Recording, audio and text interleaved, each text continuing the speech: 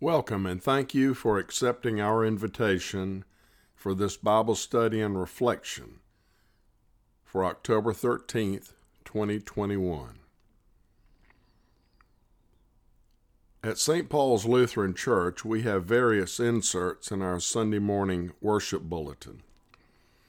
One in particular that has been very meaningful to me is titled, Taking Faith Home. It is very helpful in intentionally practicing your faith outside the doors of the physical church building. It is useful for personal as well as family faith formation. It has helped me grow into our church's vision of learning, loving, living God's Word. Now let us begin in the name of the Father, and of the Son, and of the Holy Spirit. Amen. Peace be with you. Let us pray. Almighty God, our most heavenly Father, allow your word to enrich us and enlighten us in ways that we could never imagine. With the help of the Holy Spirit, fan the flames of our faith as we place our hope and trust on the firm foundation of your Son, Jesus Christ. Amen. The following description of a cornerstone comes from the International Standard Bible Encyclopedia. It says, ordinarily the term cornerstone is used in the Bible in a figurative or symbolical sense. No doubt the original meaning was some important stone, which was laid at the foundation of a building. With the Canaanites who preceded Israel in the possession of Palestine, cornerstone laying seems to have been a most sacred and impressive ceremony. A cornerstone is a useful part of a building, especially in ancient times, because it serves as a principal stone placed at a corner of a large building to guide the workers in their course to complete the masonry. It serves as a foundation for other masonry layouts, and that is why this building block is the most important part of ancient construction methods. It makes all construction areas align and measure correctly. And having worked in the construction industry for more than 50 years, I do know the importance of having a firm foundation as a good starting point. God's Word is clear that we need a firm foundation for our faith as well. The word cornerstone occurs in 13 verses found in both the Old and New Testament. In our study today, I'm going to use 6 of those references. The first 2 references come from one, the book of Isaiah, and one, the book of Psalms. Here's a reading from Isaiah, chapter 28, verse 16. So this is what the sovereign Lord says. See, I lay a stone in Zion, a tested stone, a precious cornerstone for a sure foundation. The one who relies on it will never be stricken with panic. And now let's hear what the psalmist says in chapter 118, verse 22. The stone the builders rejected has become the cornerstone. In the next 2 readings, Jesus, his authority is questioned by the chief priests and elders. And here's response. The first response is found in Matthew chapter 21, verse 42.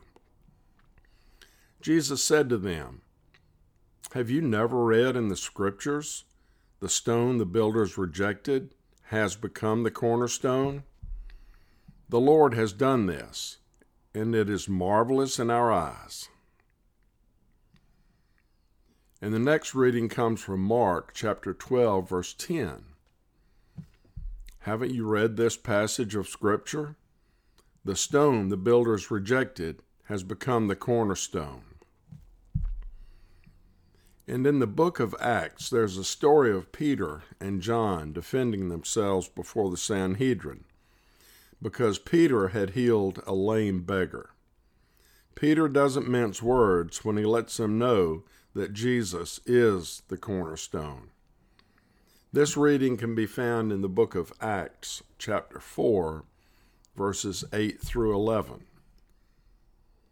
Then Peter, filled with the Holy Spirit, said to them, "Rulers and elders of the people, if we are being called to account today for an act of kindness shown to a man who was lame and are being asked how he was healed, then know this, you and all the people of Israel, it is by the name of Jesus Christ of Nazareth, whom you crucified, but whom God raised from the dead, that this man stands before you healed.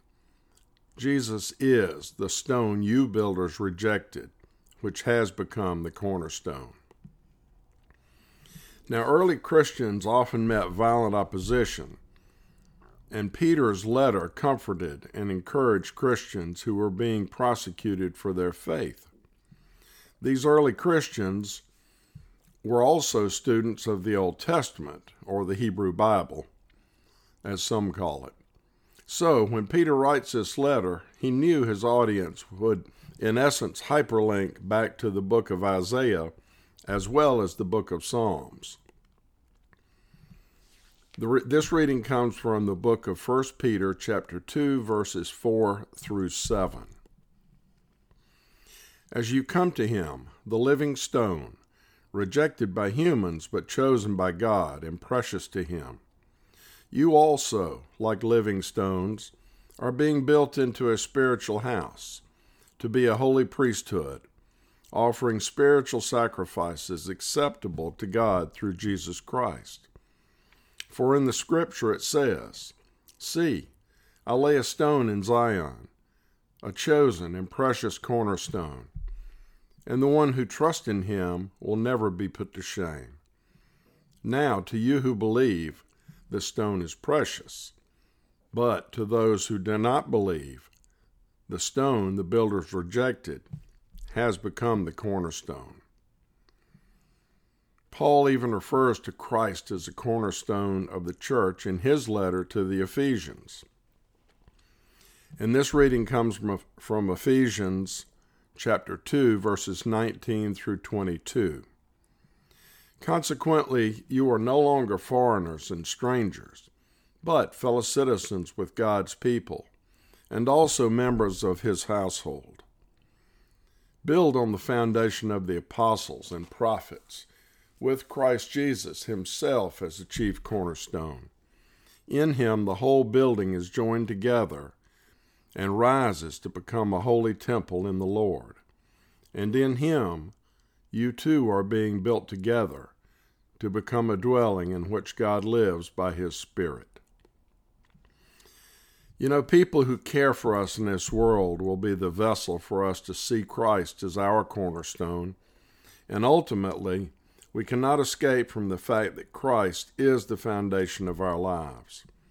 God promised to give us a foundation for our lives, and Jesus is the fulfillment of that promise. What does all this mean? Jesus Christ as a cornerstone means that he is the foundation, the measuring guide, and the promise of God to his creation. He is the light that guides us to a straight path whenever we are in darkness. He is the foundation that makes our strength even stronger, our faith even stronger, and will make the church stronger. He is the stone that enables the church to go on and do ministry despite circumstances. He is the cornerstone, the most important element of our lives. For those living in societies where people often built their own homes, using construction terminology to explain the priority of Jesus, the Messiah, as the cornerstone of the household of God, provided a clear connecting point that would have been well understood by the original audience. Today we read these words and clearly see the Bible's indication that Jesus serves as the foundation of the church as well as for each Christian's individual life. A religious movement known as the Great Awakening swept through the 13 colonies during the 1730s and 1740s. This evangelical movement preached a personal relationship with God and freer, less rigid religious practices than many of the colonists were familiar with from the Church of England. One of the best-known religious leaders of the period was George Whitefield. Whitefield was a Methodist missionary and a circuit rider who visited all 13 colonies, riding more than 5,000 miles and reaching as much as a quarter of the colony's population with his message in just 15 months. His revivals drew large crowds, as many as 25,000 in Boston and 12,000 in Philadelphia, and ignited great change in colonial religious life. One of the members of the crowd when Whitefield preached in Middletown, Connecticut in 1740 was a man named Nathan Cole. A carpenter and farmer, Cole was greatly impacted by the message of Whitefield's sermon. Cole's words capture the experience of many who were spiritually ignited during the Great Awakening. Here is his quote: "My hearing him preach gave me a heart wound, and by God's blessing, my old foundation was broken up, and I saw that my righteousness could not save me." End quote. In essence, he stopped trusting himself. His old foundation in self-doubt and self-approval was replaced by the love of Jesus and his grace that became his personal cornerstone. If we are sometimes anxious Christians because we're not doing all of the, quote, right things, and let's face it, it is difficult not to be, there is hope in knowing that all we need is Jesus plus nothing. He is our one foundation and our Rock of Ages. To quote a line from the famous hymn titled Rock of Ages, Cleft for Me, "Nothing in my hand I bring, simply to the cross I cling." Let us pray. Dear Heavenly Father, help us to understand what you have given us in and through your Son, Jesus Christ. We thank you for the one true foundation of our faith, your Son, Jesus Christ. In his name we offer this prayer of thanksgiving. Amen. And now may the Lord bless you and keep you. The Lord make his face shine on you and be gracious to you. The Lord turn his face towards you and give you peace. Go in peace, serve the Lord.